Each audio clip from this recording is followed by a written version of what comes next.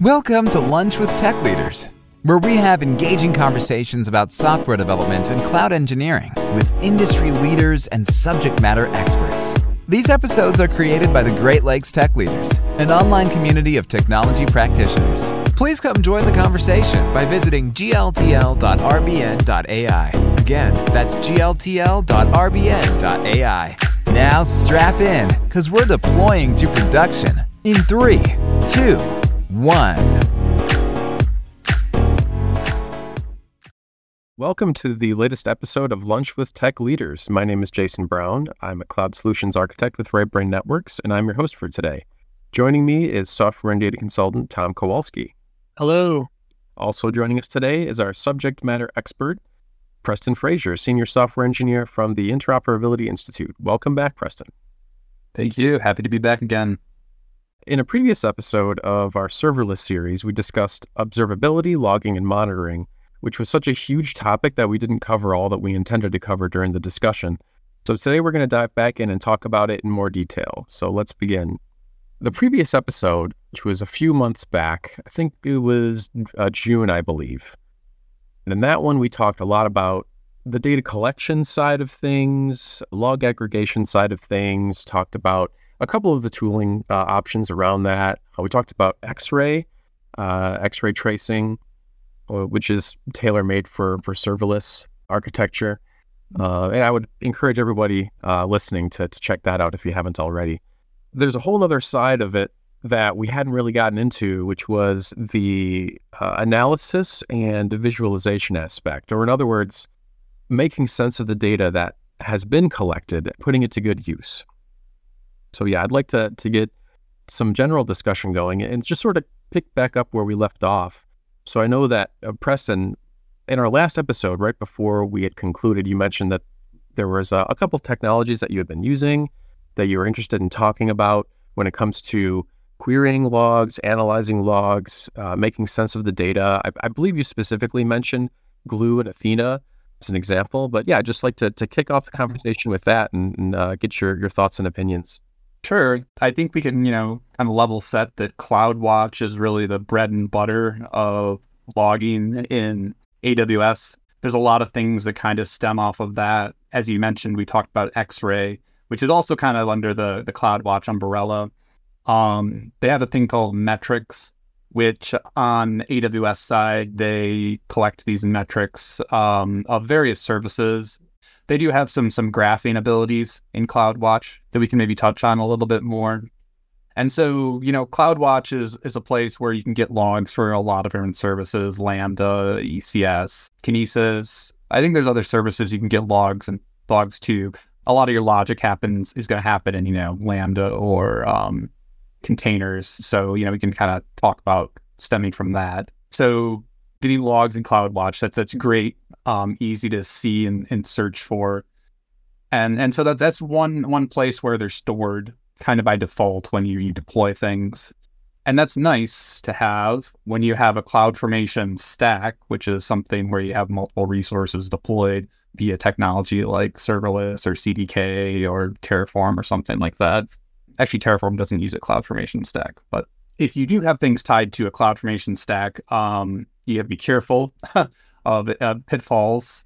Something like if you delete a CloudFormation stack, you'll delete the CloudWatch logs that are associated with that CloudFormation stack, which might not necessarily be the best thing. Well, let's make a note to talk about what to do in that kind of scenario, because we do have a kind of a workflow that can help us back up logs. To your point about another way to do logging is to write your logs to S3, where they're stored in a bucket, and use AWS Glue, which is a service where you can specify a schema, usually a JSON schema, but you can, do a schema for maybe a CSV format too. And so that schema can kind of say, this is what the format of the logs are. So you write that data in a JSON schema to S3. You have the Glue schema that, kind of defines that. And then you use AWS Athena, which is a querying tool where you can search those logs in S3 based on that Glue schema. And in Athena, you can get a display. It's kind of like an SQL language you can use to query with. And you can query your logs in S3 with Athena and see the results and do all the filtering that you'd want to do. That's another method of getting logs and being able to query them. You can do some querying, some in CloudWatch, some basic filtering, but actually defining a rigid structure of your logs in JSON format gives you a bit more power to be able to match specifically on fields that you want to look for. Or, maybe you don't want to log everything to CloudWatch. You just want to log some specific attributes. And so this kind of method or architecture allows you to, build that JSON structure, put it in S3, and then query for it later. I do want to mention that you can partition your data by different attributes, and I do recommend partitioning data. That's part of the Glue schema that you set up, either partitioning it by, the S3 path with, year, month, day, or some kind of transaction ID or something to partition on so you're not querying over a bunch of data, you're filtering it down a little bit. That method of S3, Glue, and Athena, I think, is another great way to produce logs that are usable later on. Definitely partition by the date time. That's kind of an easy one. I recommend that all the time. Yeah. In your S3 buckets, partition with a year, month, day, at least, if you're doing put a lot of data in there. Yeah, but go ahead. Yeah. At least start there, but also think about the patterns. If you can break it up by the different workloads or different things like that. If you threw everything all in one bucket, right, just by the day, it might be too much. So just think about the access patterns. It'll really save you down the line once, if you have too much data in there, and then it costs a lot of money to query it. So, yeah, it's a good caveat and good rule to stand by for a lot of things. Doing development, it seems small at first, but once it's been in production for a year, oh no, it's going to be hard to move if it's not been architected right. Yep. Yeah, and to kind of go back to what you said about the Athena queries themselves, I mean, it's nice because it allows you to query it very much like SQL. It's like you're writing SQL, querying for data in a database, but you're doing that against your logs, which are in S3, right? Well, not technically, because Glue was putting them in a Glue table, but yeah, that's kind of the idea. And I like to compare that to CloudWatch Log Insights, which I found very useful as well, which is just built into CloudWatch, right? It's got its own query language, but it looks very, very similar to SQL. So you can just query CloudWatch logs directly from CloudWatch Log Insights, especially when you have a serverless architecture with a lot of disparate components. All of them, if they're all the Lambdas, let's say, logging to CloudWatch, each one has its own log group, which has any number of log streams. It's nice to be able to query across multiple log groups even, not just the log streams, but all the log groups that you're interested in, to be able to pull the data out that you need to make sense of it or to look for something specific, which is really nice. So to kind of go back to what you were saying before, Preston, about CloudWatch, you had mentioned that there was a need for backing up your CloudWatch logs, I believe. I think you had mentioned that before with Matt tied into CloudFormation and how that potential CloudFormation stack updates could be disruptive. Would you mind going into that a little bit more in more detail? Yeah. So, for us, and I'm sure most other companies, keeping logs are important to be able to go back and look into if necessary.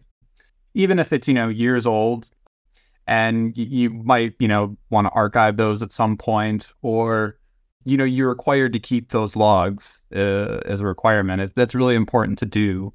And so if you do have CloudWatch logs associated to a CloudFormation stack, which a lot of times you will because you're using a framework to deploy and it uses, a CloudFormation stack. The deletion of that stack will delete all the resources associated with it. And those CloudWatch logs are a resource. And so subsequently, those would be deleted if you delete a stack. If you do it by accident, well, there goes your, logs that you had. I'm not sure if AWS keeps a backup of those somewhere else. I don't think they do. So they're really tied to that stack. So one of the things we've invented, or not invented, but we've kind of made a utility to do, is to utilize a tool AWS has. AWS provides, it's not really a service. It's kind of, it's part of CloudWatch logs. It's a export function where you can export CloudWatch log groups to a CloudWatch log group to an S3 bucket. I think there's also a way to utilize that to kind of real-time stream your logs to an S3 bucket as well, streaming with AWS Kinesis. So two methods they have, you can do like a backup, or you can do real-time stream to Kinesis. For us, we chose to make a utility that initiates a backup to S3. And with our utility, the way AWS has their like API set up for that is you can export one log group at a time, and you pass it the start date and the end date. We made a utility that kind of scans our CloudFormation stack and finds all of the log groups associated with the CloudFormation stack, and it iterates through each log group and exports those sequentially.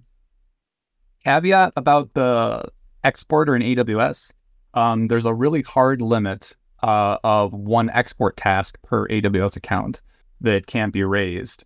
So it's not like we could start multiple of these backup processes in parallel. Unfortunately, it's at least currently, it's a sequential task where you have to go from log group to log group, and you have to check to see if the export status is, completed or not. So having this utility is really helpful to kind of manage that process for us. But once we do get those logs exported to S3, we've actually been able to do a similar thing that I just talked about with Athena, where we have a Glue schema and we can query those through Athena. Now, those logs, if you've thought through this a little before, you may or may not have your CloudWatch logs in JSON format, which if you do write your logs in a JSON format to CloudWatch, you can easily query those in JSON attributes in Athena. Otherwise, we can query on plain text. But still, with that CloudWatch backup, we're able to do that same methodology of S3 with the Glue schema and query to Athena. So people that want to look at those exported logs, for some reason later on, they can use Athena to query. Yeah, I got a few questions on that. So we kind of took the opposite route. I'm assuming you store that. You say, you may need those logs, or you said you kind of have to. I'm assuming that's for compliance reasons, right, that you have to store those. So we kind of did the opposite, where for the compliance of being able to get rid of PII, how do you deal with that in your logs if you're backing them up?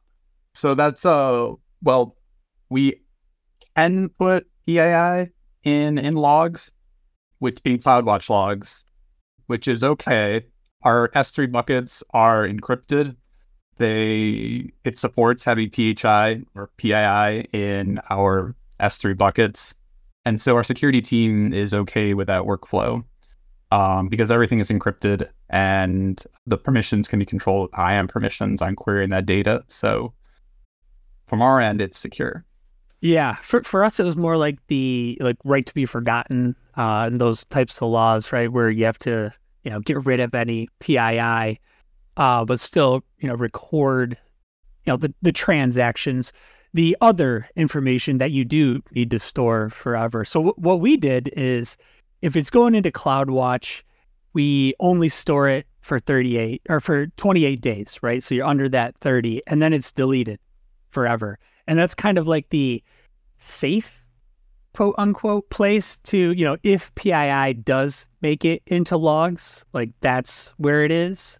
And then, anything that we need to store that needs to be, for a record and persist, that's kind of like a separate function, within the application of storing those somewhere where, it can be separated from that PII and backed up, forever. Yeah, it's interesting. Yeah. I should also clarify too, we do have kind of a standard of not logging, patient demographics because we do with healthcare information. We really don't write a lot of PII. What we do is we write a lot of maybe identifiers to our logs, which also can be considered patient identified information, even though it's an identifier value. Any other things we use to identify, people, we don't write those in CloudWatch logs usually. But let's say we did, because maybe we turned logs on in maybe debug mode or something at some point in the history. That's going to happen at some point. Somebody needs to be troubleshooting logs and they need to see what's going on. So yeah, there could be some kind of patient information written to the logs at that point. That's a good thought to bring up. If you need to scrub that patient from your logs, it can be a tricky task. It's one of those things where you're going to have to go back and query through logs and check, hey, is this patient anywhere in our logs that we need to remove? Yeah, that's because we kind of ran into that. So we decided to take the proactive approach where you might have gotten burned where you didn't have those logs, right? And then it's okay, come up with a solution to save those. We had it hurt the other way where it's we need to go through all these logs and constantly remove stuff. So it's okay, take a different approach to it. So yeah, right. It's interesting. And a lot of times in healthcare, we need to disclose, or if patient information has been disclosed, we need to be able to track where that disclosure happened. So finding those people or patients in our data is important. It's key to log that information when patient information was accessed. So definitely in our field, there's gonna be references to patients, and it's it's a lot of data to go through. This could be another topic for another episode for sure. Yeah, I go into that, how to treat the data and as it moves around and deal with PII. It's not it doesn't matter if it's HIPAA now, right? It's you're kind of all of the compliances and laws, privacy laws have kind of converged, right? So it's it's all any personal data. So it's any app really has to deal with kind of the same, maybe a little less, but almost the same stringent laws of healthcare laws and things like that. So yeah, right. So everybody has to be compliant these days and pretty strict compliance standards. So, data privacy and protection. Let's mark that down, Jason. Yeah, all great points. And yeah, it's then the question is too, like you're saying, eventually something may happen, and planning out what is the recourse. How are we going to be able to find when a breach happens or when disclosure happens, and being able to track through the logs you've collected to see where that happened to resolve the issue in a postmortem is very important. It's good to get a lot of that planning done up front. But yeah, just kind of returning back to the solutions that both of you guys were talking about, actually. I mean, well, Preston first, I guess. So with the backup of those logs and developing that solution, that utility to be able to do that, did you run into any challenges or pitfalls with that? Were there anything that came up that ended up being a struggle or a challenge to overcome? AWS provides that API, I should say, to initiate the log backup. And that's pretty straightforward that, we needed to collect the log group names we wanted to back up and, provide something to specify the CloudFormation stack and the start and end times for those logs. We kind of had the solution already developed for, putting Glue schemas on and querying through Athena. So there wasn't a whole lot of pitfalls in that besides tuning. There's not much you can do in terms of tuning performance. So you're kind of at the mercy of it's going to go as fast as it can go. It's going to be, not parallel processing. It's going to be whatever their process is to export those. This is a service that AWS doesn't charge you for. So it's likely they're not going to give you a lot of fast performance to back up those logs. So if you have a lot of logs, it could take a long time. So, if you're planning to drop CloudFormation stack, let's say you're planning to do a deployment on a certain day, you're going to want to make sure you get the bulk of those logs backed up, in advance maybe a week before you're going to do the deployment, just to make sure that process has time to finish. At least that's what we've seen. It really depends on how much logs you have that you're backing up in your log groups.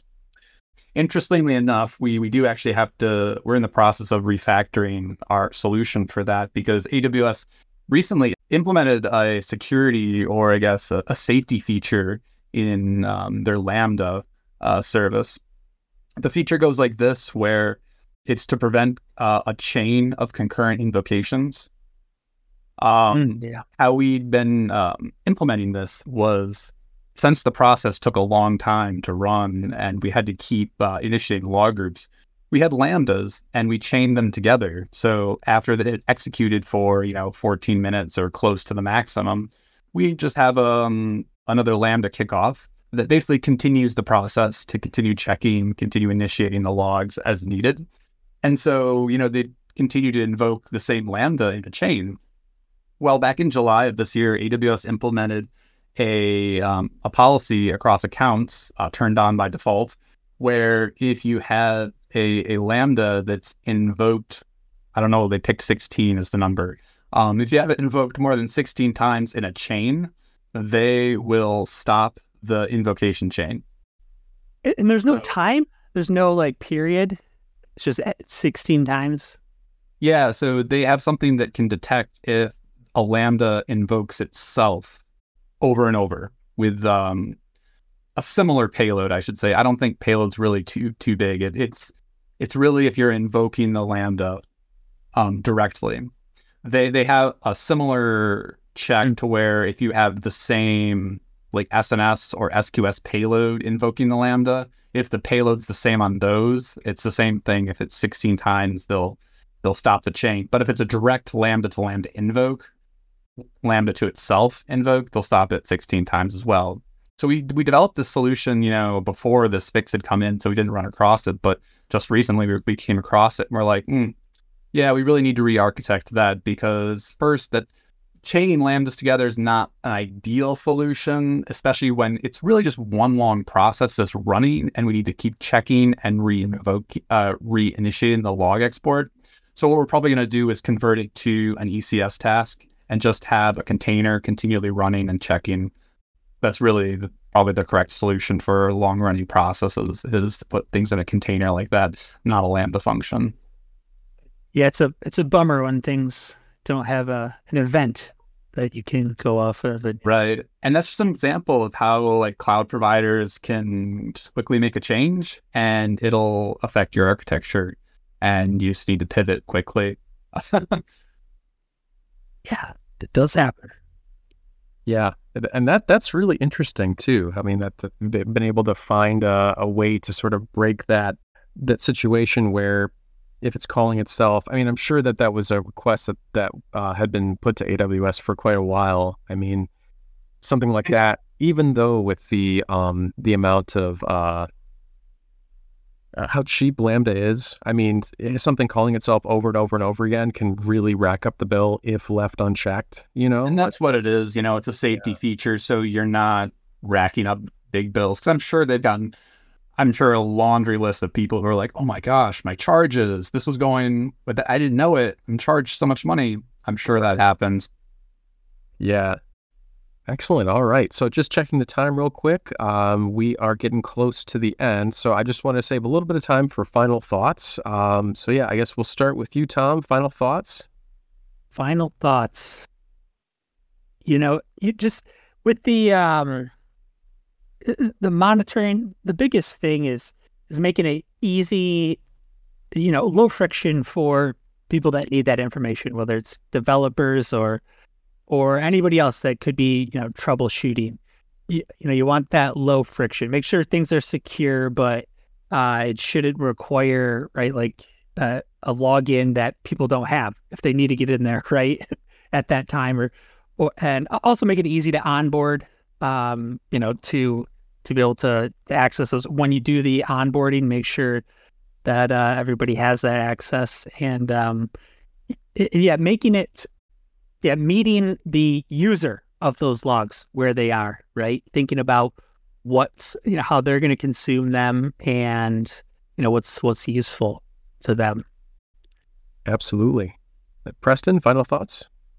Yeah, everything we talked about is, AWS provides a lot of solutions for logging and monitoring.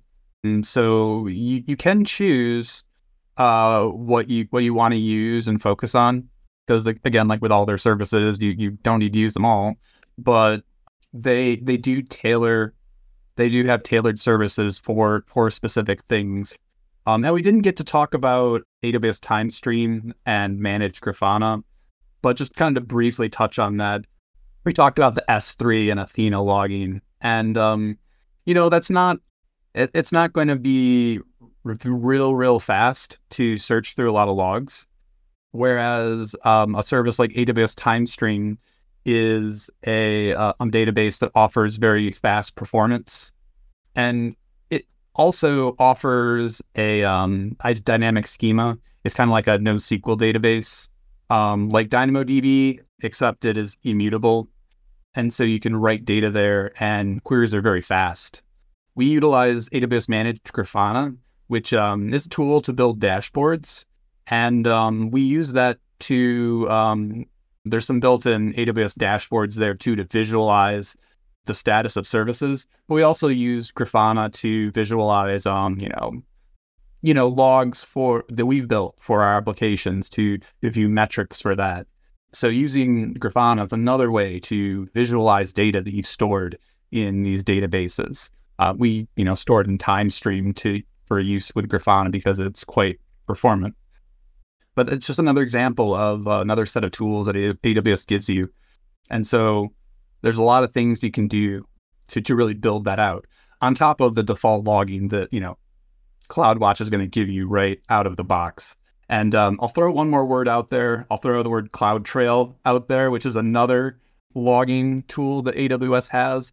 And CloudTrail is not really about application logs, but CloudTrail is about the actions that happen in your account. So when you create things or delete things, or if things are invoked or activated, this is more like an activity log for what's going on in your AWS account. And that can also be useful too in some accounts or some respects. And so maybe we can talk a little more about CloudTrail later too, but that's another service AWS has. So lots of fun tools to play with and to really build out your logging and monitoring. Yeah, absolutely. And I mean, just like I said before, this is such a huge, broad topic that, it would make sense to cover that visualization tools, like you mentioned before with Grafana, or with the CloudWatch dashboards in a future episode. So stay tuned for part 3 coming in the future. But yeah, I guess that pretty much wraps it up. So I would like to take the opportunity to thank all of our listeners for tuning in to today's episode of Lunch with Tech Leaders. And we hope you found the conversation informative and valuable. And we'd love to have you join us again for the next episode with our topic, The Birth of Agile. As always, the episode will feature expert guests and interactive conversations, so be sure to tune in. Thanks, everybody.